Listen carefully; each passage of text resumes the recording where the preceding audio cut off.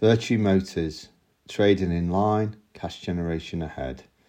Vertu has released a trading update for the 5 months to the 31st of January, showing group trading is in line and cash generation is better than expected.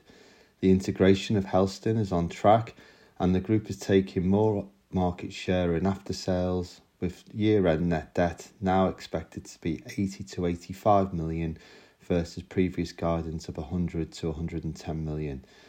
FY24 PBT is upgraded by 9% to 47 million on an improved supply and cost outlook.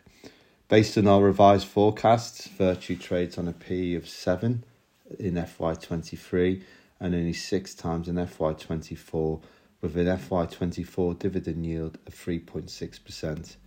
We continue to think that Vertu is materially undervalued. Shares continue to trade below our 64.7 pence forecast of FY23 tangible net assets per share, which is expected to grow to 82 pence by FY25. As we said before, we believe this is a flaw to the share price because it effectively values the group on a breakup basis. The average of our other valuation techniques, including DCF, long run PE, sum of the parts, is 105.9 pence, offering 73% upside to current levels. Lower net debt balances should boost Vertu's equity valuation, and we will review this at the 23 results on the 10th of May.